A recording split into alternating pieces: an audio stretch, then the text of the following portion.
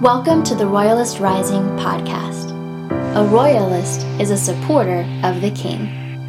Jesus is King, and we dare to believe that He created us with purpose, to live out the kingdom in our unique realms of influence.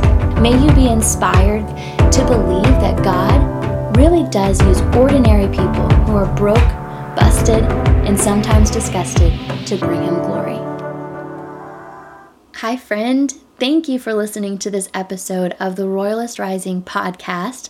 My name is Sarah, and this is a special one that is near and dear to my heart that I have been putting off for a while because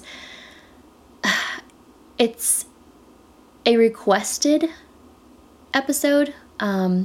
If you follow me over on Instagram, then you know that I share a lot of my IBD journey with Crohn's disease, which is a chronic autoimmune disease.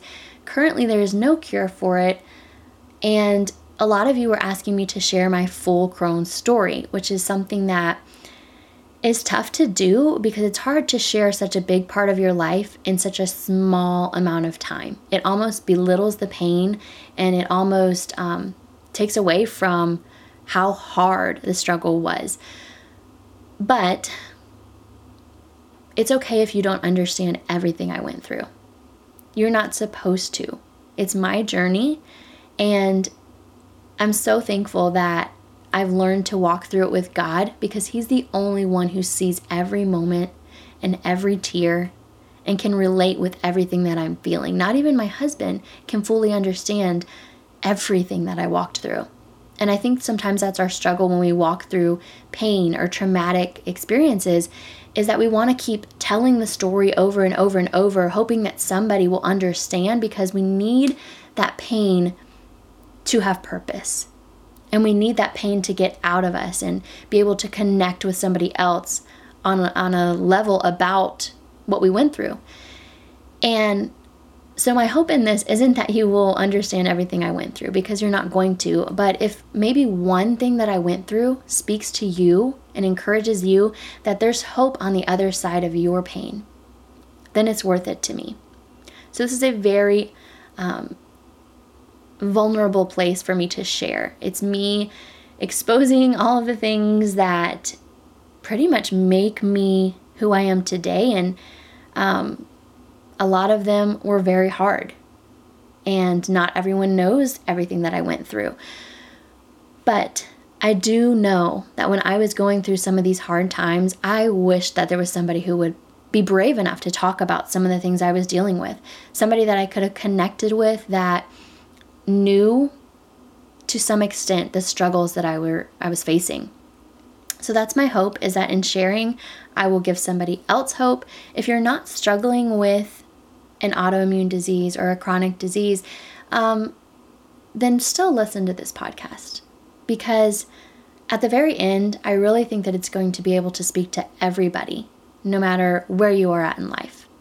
So my journey begins when I was about 12 or 13 in middle school.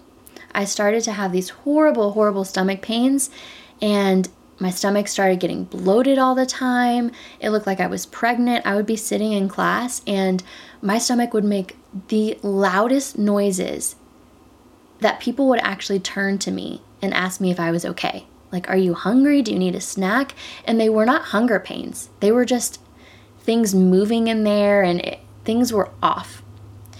And we started going to my primary care physician, and he started running all these tests and couldn't find anything. So he referred us to a pediatric specialist who deals with gut issues.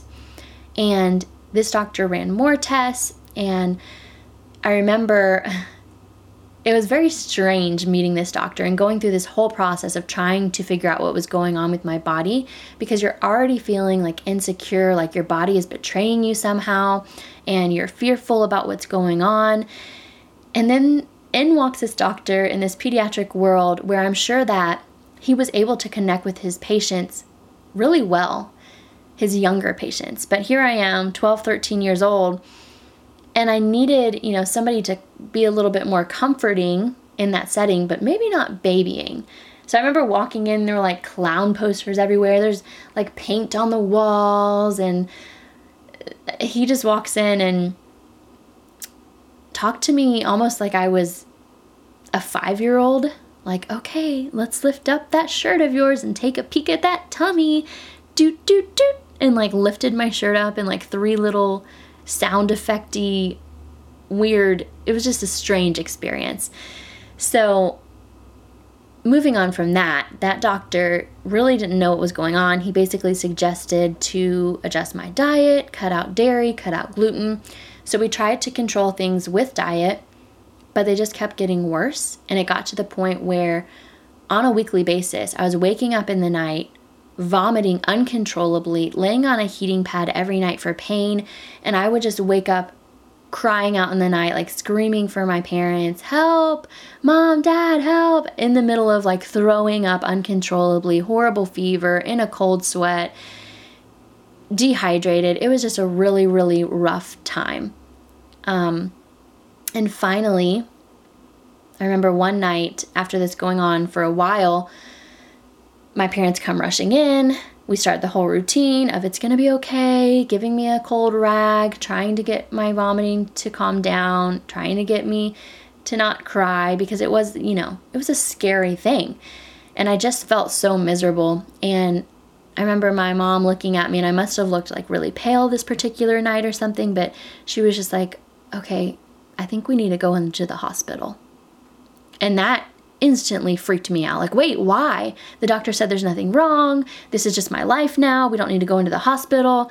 Finally, she convinces me to go. And as we're trying to walk down the stairs of our 2-story house, I remember my vision just like went. I couldn't see, and I just started collapsing and almost passed out.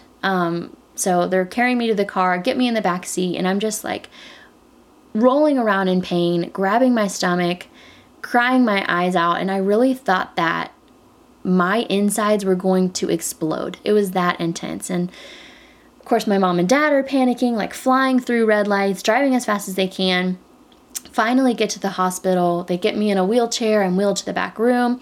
Nurses are just swarming around us, and I remember them trying to get this NG tube, which goes through your nose, down the back of your throat, into me so that they could, I'm thinking, stop me from vomiting, or what it does is it gets some of the bile and some of the stuff out of your stomach. So they were trying to get that in, and I just kept projectile vomiting all over myself, all over the bed, and they're like, it's fine, don't worry about it. But, it was just a horrible experience for me, and I felt so bad, like it was something I was doing.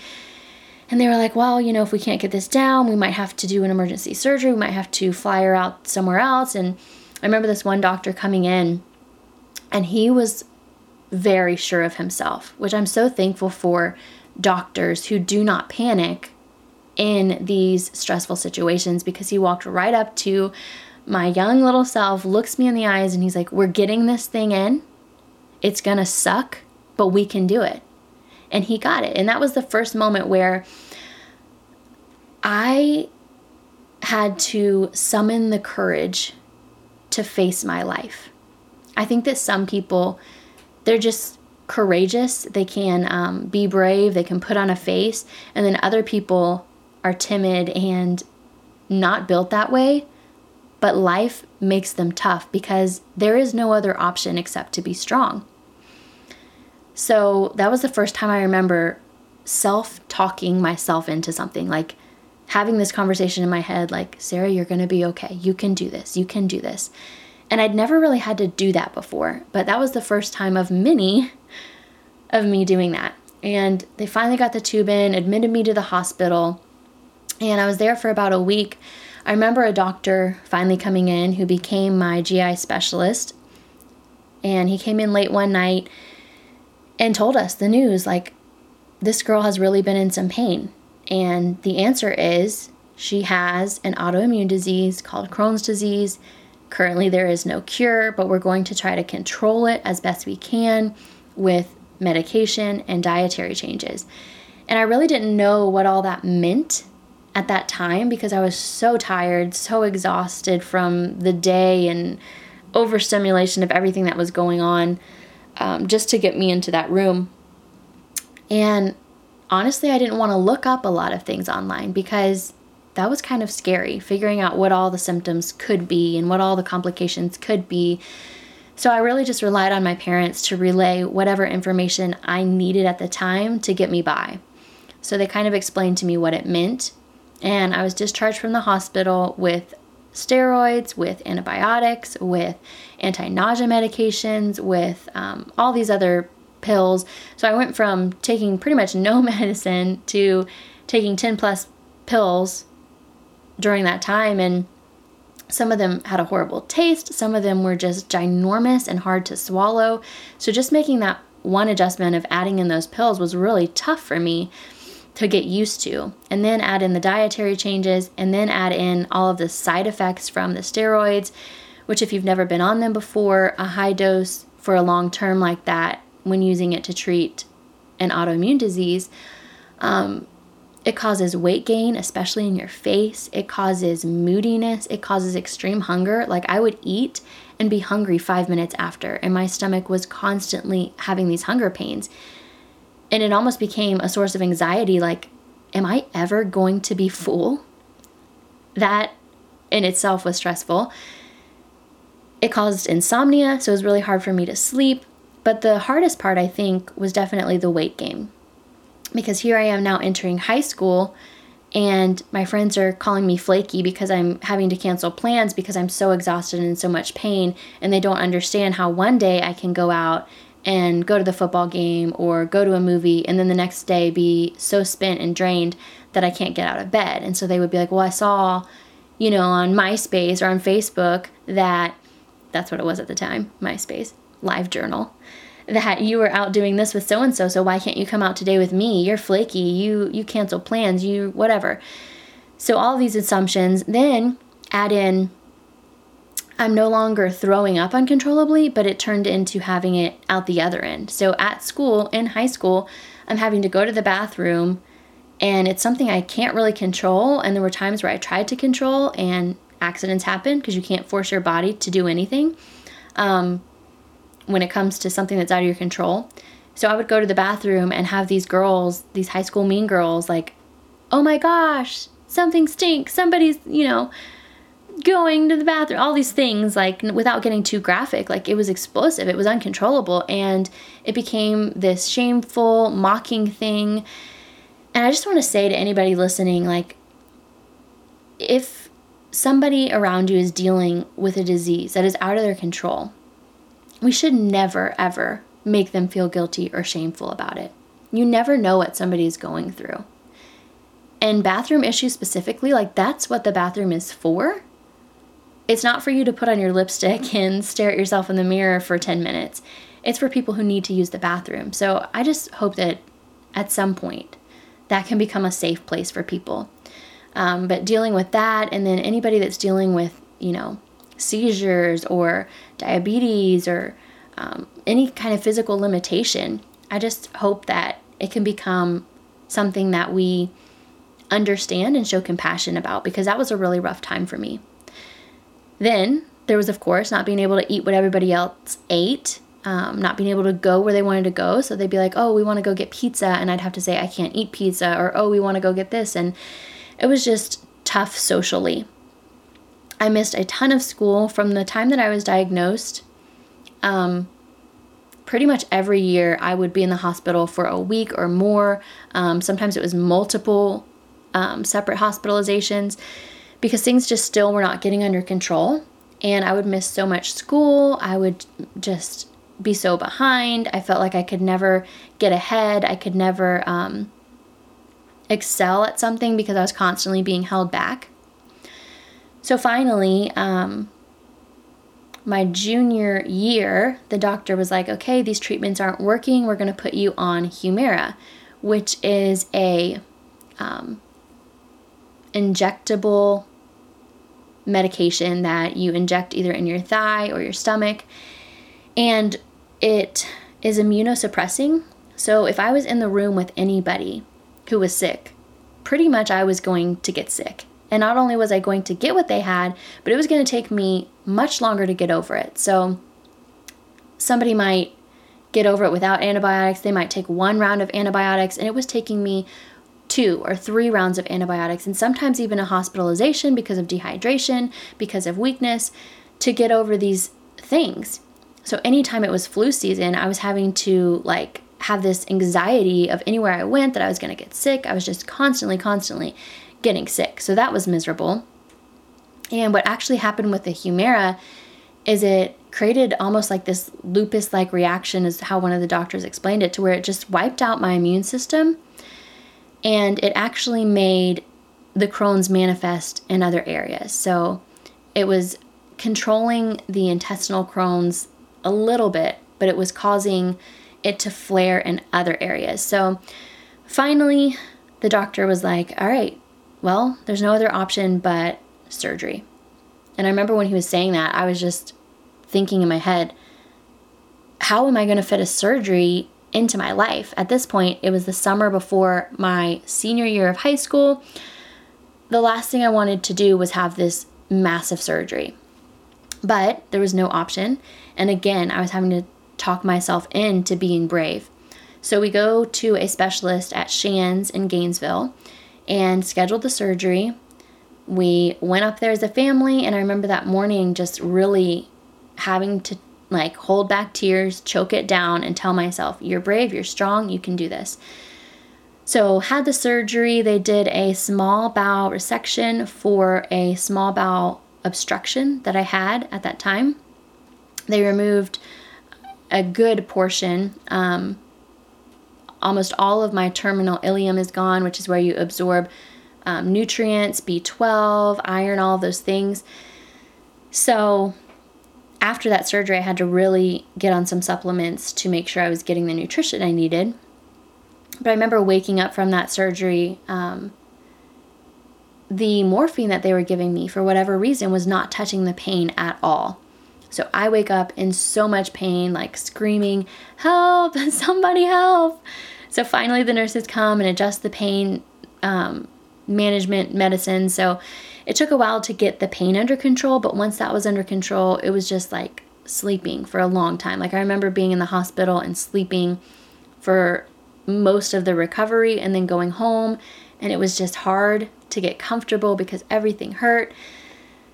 And during that time, I just had to remind myself, like, this too will pass. This too will pass. I remember looking up at a picture as soon as I got home of myself on the wall during one of the times where I was feeling good, and saying to my mom, like through tears pouring down my face, am I ever going to be that girl again? Am I ever going to be healthy again? Because I felt so horrible. I had scars all over my body now. I had 3 scars on my stomach from this surgery.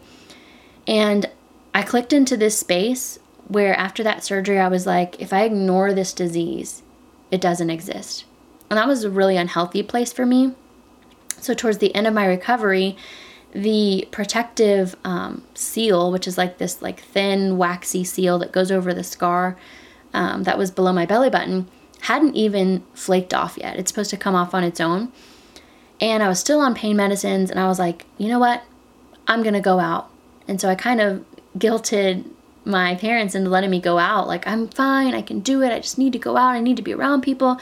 They finally let me go out for, I think it was like an hour or something. But as soon as I got out, I was miserable. I was so tired. And I remember like people asking to see my scar, and that really took me off guard because it hadn't even, the seal wasn't even off yet, and I had to show it to people and they wanted to touch it, and I just got so uncomfortable in that moment. So a lot of healing after the surgery took place, a lot of me trying to figure out what my new normalcy was going to be. And I expected, after this surgery, I'm going to be better. Life's going to go back to normal. If I can just get past this recovery phase, everything will be fine. Because they said, after the surgery, you should be fine for, 5 to 10 years or whatever. And that did not happen for me. I was good for a little while, and then that extraintestinal Crohn's started coming back. And that's basically meaning that there was no new obstruction in my intestines. There was no new narrowing, because Crohn's disease basically eats away at your intestines until it forms a blockage and nothing can pass through, and it's so narrow and inflamed and swollen.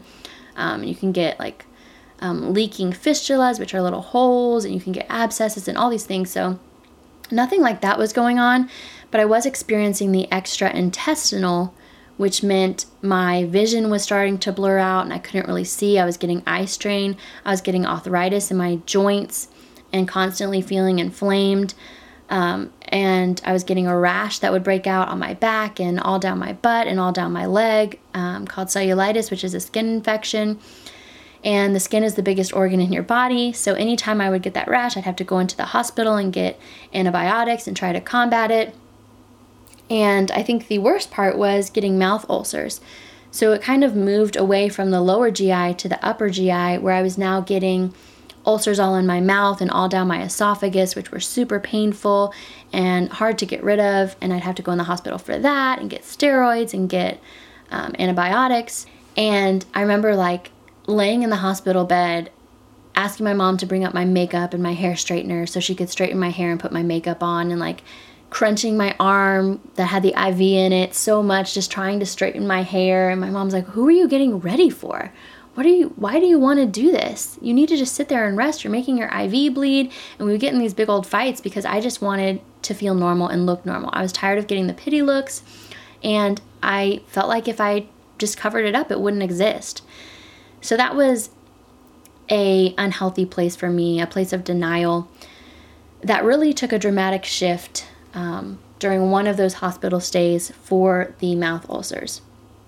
So I had all the ulcers going on, and my regular doctor was out of town, so an ER doctor prescribed a treatment for me. We left the hospital with that treatment, and I started on it, and a few weeks in, all of a sudden, I started having these crazy hallucinations. And what actually happened is that treatment gave me an induced state of psychosis as a side effect from it. And it started off kind of small, like I would maybe go into psychosis for 2 or 3 minutes. And then as the weeks went on, it got to the point where I was in this state of psychosis 90% of the day. And nobody knew what was going on. So they really didn't know what to do about it. I remember being at church and all of a sudden going into this state of psychosis, and what happens is it manifests itself in whatever is most important to you. So at the time, the most important thing to me was my faith. So heaven, hell, the rapture, all these things. I started hallucinating that I was fighting demons, or that I was in heaven and the angel armies were, or I was in the middle of the rapture and we were escaping the Antichrist, all these crazy, insane things. So I'm running through the church, declaring the end of the world, or trying to run down my street with a handful of Left Behind books because I'm bringing the answers to everyone going through the tribulation. And it got to the point where my parents had to lock me in the house, had to finally got to a breaking point when I was not coming out of it. It was just staying for most of the day, that they called an ambulance to come get me. Took me into the hospital. They're doing scans on my brain to see if there's a tumor or something's wrong, and they can't find anything. And after a few days being monitored and trying to escape my room and attacking nurses and just holding my head and rolling around in pain because it was so much of a mental distress. Finally they were like, okay, she is on the wrong floor. We need to submit her to the psych ward. And this is where my story gets pretty crazy. I spent 3.5 weeks in the psych ward.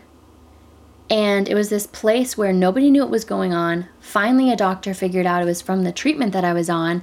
But then they had to make the choice, are we going to take her off this treatment that's helping her body? Or are we going to try to help her mind? And that's a really tough decision to make. And I've had a lot of physical pain, but I will say anybody who is dealing with a mental disease, a mental pain, that was way worse for me. And luckily, mine was just a season, but anybody who's dealing with it long term, I really feel for you. But there is hope. Finally, this doctor comes along that knows what's going on, and she's able to help. She's able to start weaning me off of that treatment. And I don't really remember anything from the first 3 weeks. I remember waking up and looking around this room and finally realizing, okay, I'm in the hospital. I don't see an IV. What's going on? walking out of the door, and there's a construction paper sign taped to my door that says Sarah's room. So I'm walking and I find this nurse and I'm like, what is up with this sign? What's going on? And it looked like she had seen a ghost, because apparently I had been in this state of catatonia for 3 days. So I was in this catatonic state where I'm just sitting still, rigid, frozen in place, staring at the wall.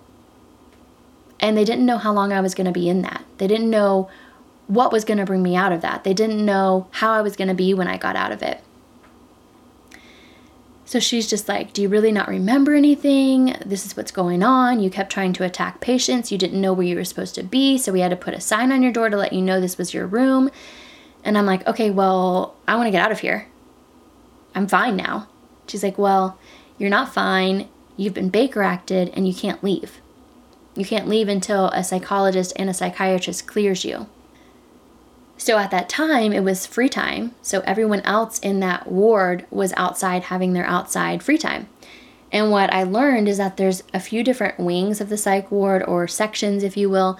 There's one for like the elderly, the people that are mentally unwell trying to self-harm. There's a spot for people who are very, very high risk, who actually need 24/7 monitoring with a one-on-one nurse, which I was in for a while, is what I found out. And I would actually like attack this nurse and try to leave. And of course, all the doors are sealed shut and you can't get out without a nurse unlocking them. But I would like be banging against the walls, and they would have to come and sedate me with these sedation injection shots or whatever they are. So apparently I was there, and then I got moved to the wing that I was currently in, which was for like moderate risk or semi-high risk patients. And so she's letting me know, they're out there. This is our common area. Everyone has a room. And then there's like a common area where you eat dinners, and there's books, and there's a TV.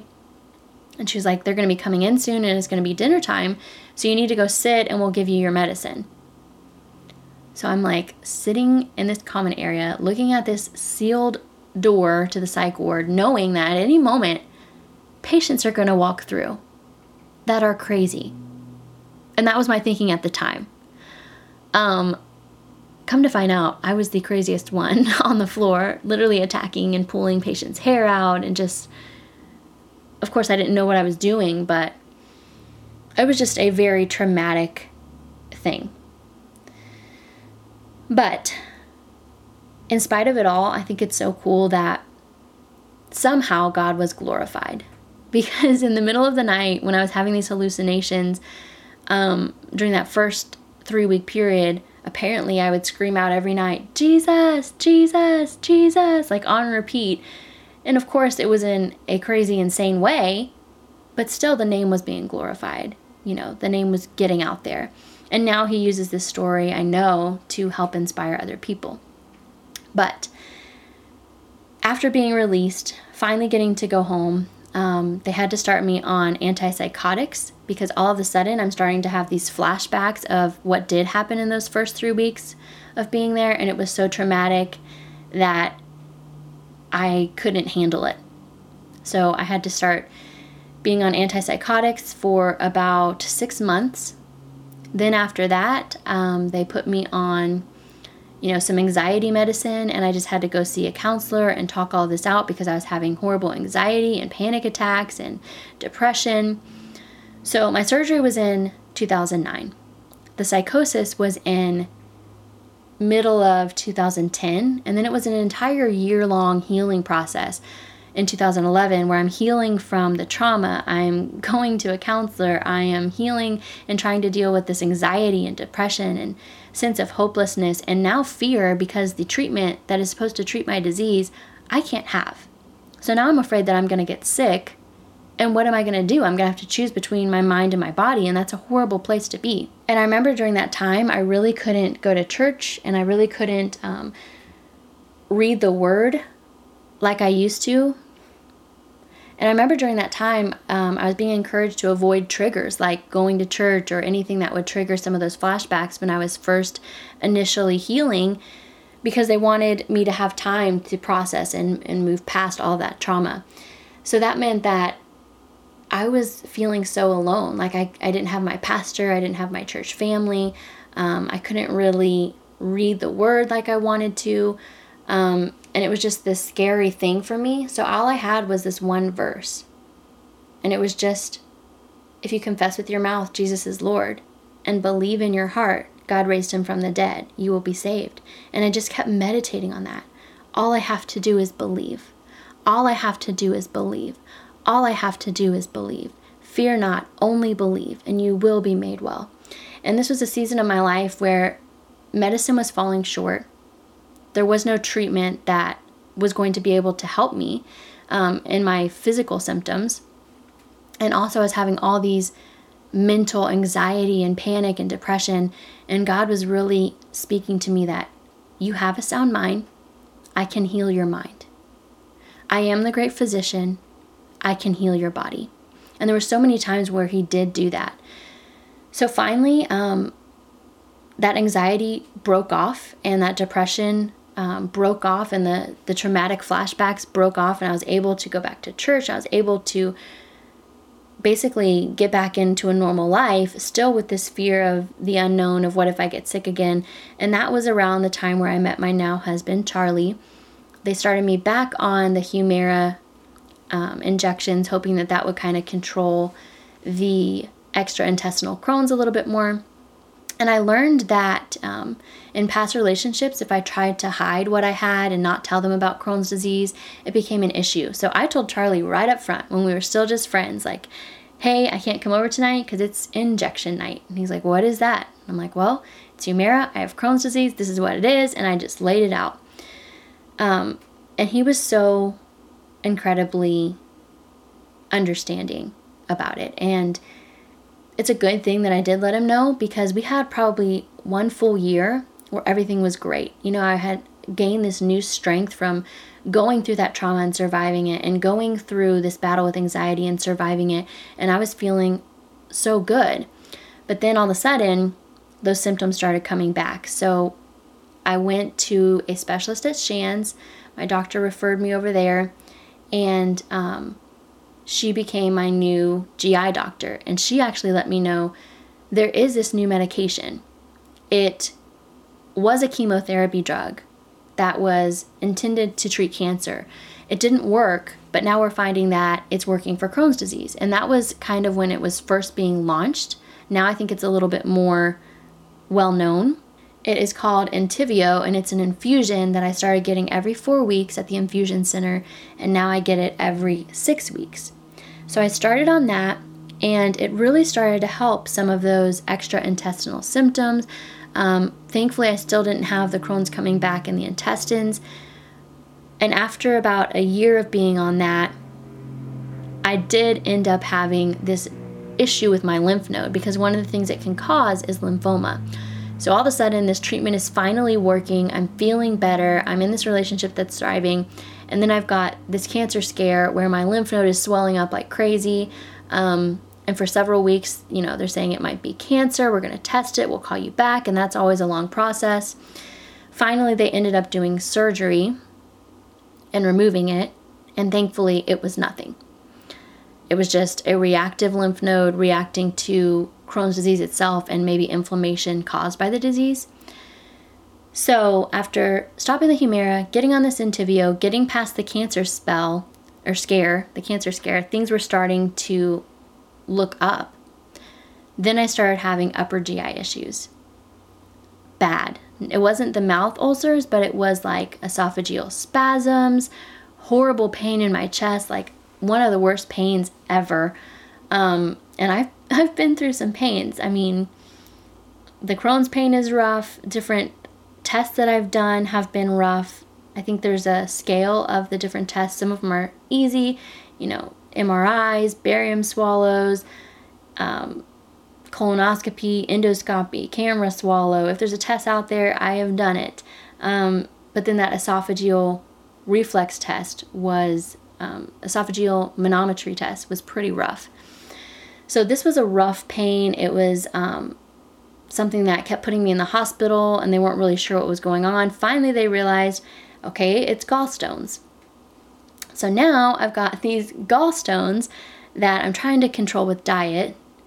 And I did control it for maybe 4 months, but it was still this horrible thing where I couldn't eat like more than 7-8 grams of fat a day. Anywhere we went, there was nothing I could eat because they cook everything in butter or oil, and that would be all my fat for the day. Like one piece of bread is, I think, like 4 or 5 grams of fat. So it was just this crazy, scary time where I was constantly fearing being out in public and having this pain. Finally, Christmas 2018, right after Charlie and I get married in September, I end up having emergency gallbladder surgery because me controlling it by diet was not working. So now I've had my third Crohn's related surgery. They removed my gallbladder, and I remember coming home like a week before Christmas in horrible pain, just trying to make it through the holiday and not be in pain. So we didn't hardly do anything for our first Merry Christmas. Everybody came to us. It was a pretty tough time. And after that is kind of when I sunk into this little bit of a depression. And Charlie and I had just bought a 5th wheel in November to renovate into our full-time newlywed tiny house that we're going to be doing for 3 years. So we bought this. We thought it would be a 3-month renovation. It turned into an 8-month renovation. And during that time, we were so busy, and I was dealing with some depression from just feeling like I was never going to get a grip on my health. And we were also just eating junk because there was no time to meal prep, no time to work out. All of our time was spent renovating this 5th wheel. So I gained back the weight that I had lost because when I was doing the no fat, I got down to like 105. My typical weight is 120. I've never been lower. I've never been higher. That's my weight that I've just been all of my life pretty much, except when I've been extremely sick. So I got down to 105. I gained the weight back that I lost, and then I gained 25 more pounds.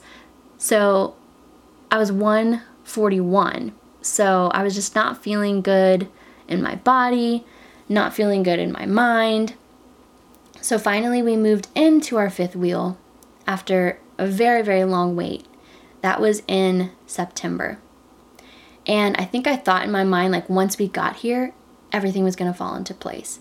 All of a sudden, I was going to be the best wife. I was going to be, all about health and jump back into the fitness routine that I had done before we got married. Because right before we got married, when I was struggling with that gallbladder issue, I started this fitness journey and did this high-intensity interval training to where I was able to wear my dream dress. I had bought this poofy, like cupcake dress, and I was able to return that and wear my dream dress, which was more slim fit, sheer front. And I was feeling good about myself at that point. It wasn't until after the surgery for the gallbladder that this little bit of depression started. So now I'm thinking I'm just going to jump back in to that workout routine and get back to feeling good about myself. And it didn't happen. I tried to do the workout routine, but after a year of not working out, my body just was not having it. I couldn't keep up, and I started feeling hopeless. Like I'm never going to get in shape. So I really hit a low moment when I just started thinking these toxic thoughts, like you're never going to be able to pursue the dreams you want to pursue. You're never going to be able to be a mom. How could you ever have the energy to do that? You're never going to be able to have a home business, because at this point I had tried 14 jobs that I had to quit because of Crohn's. So my husband and I were like, you are not going to work a traditional job. You got to find something you can do from home, because it's non-negotiable that your health has to be your full-time job. You can't keep up with a schedule that doesn't cater to your body. So I'm just like feeling like I will never be able to do that. I will never be able to feel good about my body, all of these things. So I remember eating like a whole bag of chips, just having a pity party for myself. And after eating that, I remember hearing like the Spirit speak to me. The enemy of your soul comes to steal, comes to kill, and comes to destroy. And you are literally letting him kill. He can literally kill your body. And not to blame everything on the enemy, but sometimes it's just our poor choices. But I mean, some of these things that we do to ourselves can literally kill us. And when dealing with an autoimmune disease, you can't just eat a pint of ice cream or a bag of chips and expect to be okay. Yeah, I believe in God being our healer, but we have an obligation as well to do our part. So that was really the drawing the line in the sand moment for me, where I was like, okay, whatever it takes, I have got to pursue wellness and health. So I started this second fitness journey where I reached out to an online coach and I was like, listen, this is where I'm at. I can't do anything other than where I'm at. And she was like, that's okay. Everybody starts somewhere.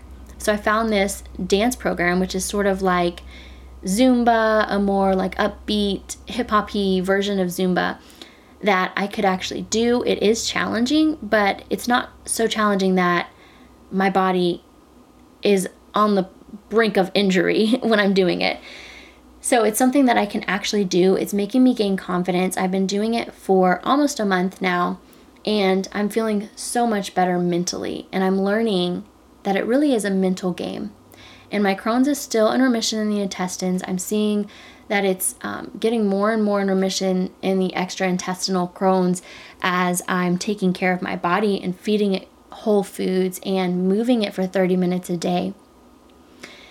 And maybe you're at this point where you don't have a physical disease or a physical health issue right now, but you're not taking care of your body.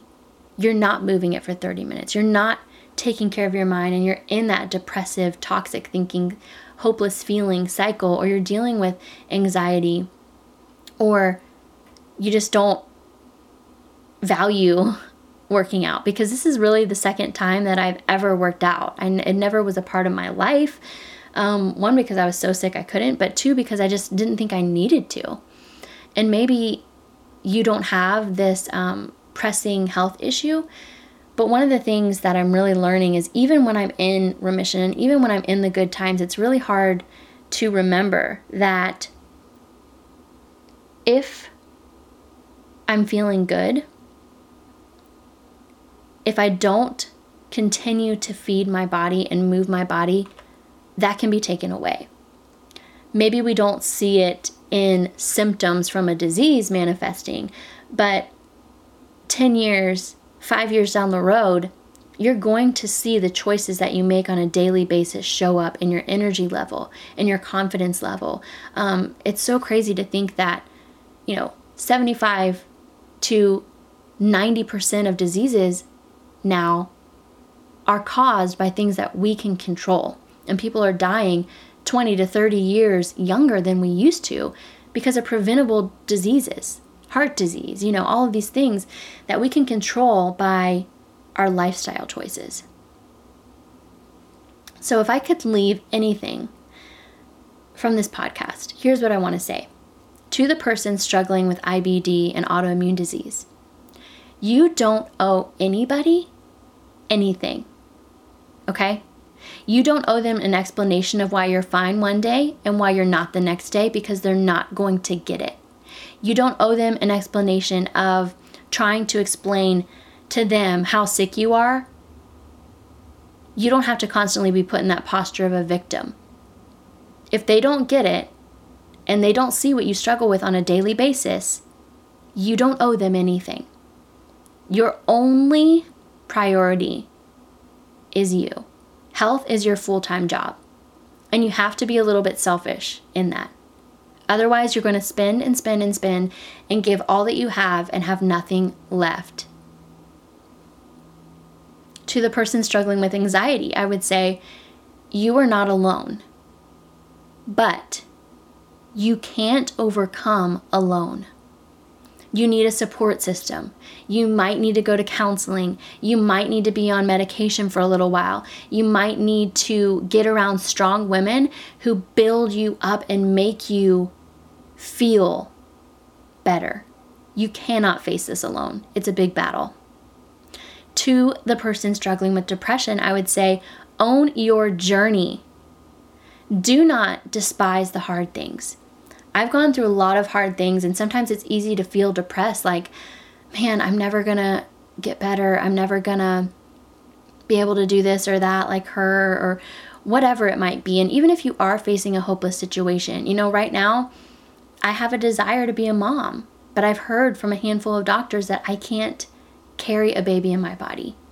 Now I'm hearing something else from other doctors that maybe I will be able to, but that's only going to happen if I'm in the right mindset for it, if I'm in the right physical state for it. This gummy bear body right now that I'm in is not going to be able to do it. I've got to be in the best physical shape that I've ever been in. So if you're struggling with depression, own your journey. The things that you've gone through, they are going to be hard, and then they're going to get easier, and then they're going to get harder, and then they're going to get easier. But everything that you're going to go through is going to help you to connect with other people, and there is purpose that can come out of the pain. Because I've walked through anxiety, I can help somebody else who's walked through anxiety. Don't feel like because you're at one place now, you're never going to get to another place. Just own where you are and start where you are. Don't be embarrassed about your starting point. Just start somewhere. And once you start, that depression will start getting better. And again, you can't do it alone. To the person with insecurity, I would say, until you believe that you are worthy of love, no one else's love is going to be worth it. Meaning that you're going to pursue love from friends or coworkers or mentor or a significant other, and you're going to constantly be chasing that love. But even when you catch it, it's not going to be worth it. It's not going to be what you thought it would be, because you haven't deemed yourself worthy of your own love.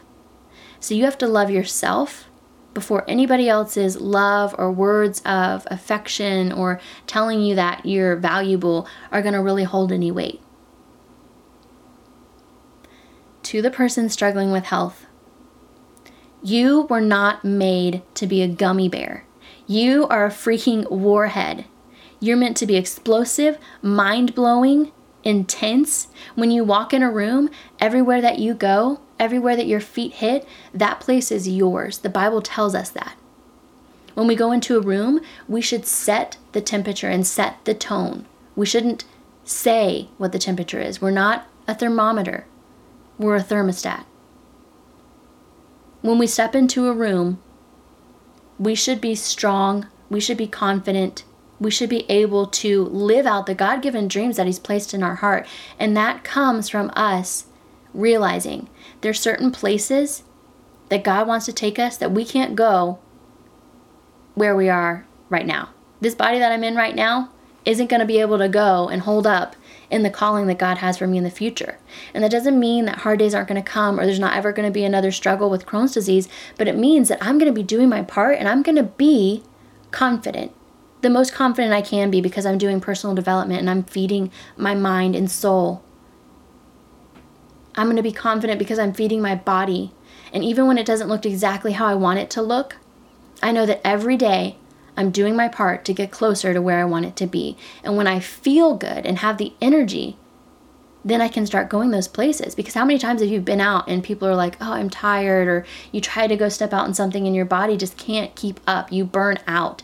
So you've got to be in this peak performance state if you want to follow those big dreams, or you're going to burn out, especially if you have an underlying disease. The outside reflects what you're doing in your inner world.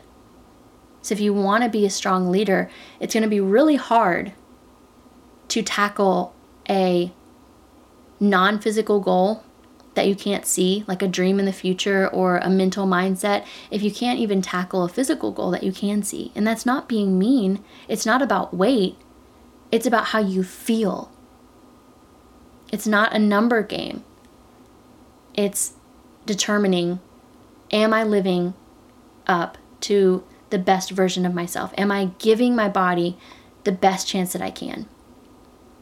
I know it's hard to get motivated, especially to work out, but your life depends on it. Invest in yourself. It's the greatest thing you will ever do for yourself, whether that's your energy, your time, your money, investing mentally by pushing past fears, getting that counselor, getting that support group, getting that nutritional supplement, getting that new dress, whatever it is, getting that skincare regimen, invest in yourself. At least then you know where your money's going, because you're going to spend money regardless. And sometimes you look back on the year and you're like, man, where did my money go? At least then you can look and say, oh, I know where my money went. I put it right here, and I'm seeing growth from it and fruit from it. I hope that my story encouraged you. I am just starting out in this fitness journey. I'm starting barre very soon, which I'm excited about. I'm seeing improvement in my stamina, and I can't wait to start seeing not only improvement in my stamina and in losing weight, but in starting to sculpt and starting to gain muscle and feel strong. If you're struggling, if you need some resources, this is why I'm so passionate about sharing my health journey, about sharing my spiritual and mental journey, because I want other people to believe that even if you're going through these hard things, there's hope on the other side. Eventually, you're going to get through it. And I'm here to help you and resource you with the things that I've learned along the way, however I can. So reach out. Don't be too shy to ask a question if you're dealing with something that I could maybe provide an answer to. We are never victims. We are always victors. Keep that in mind this week as you go through your own journey, and I hope that we can encourage each other along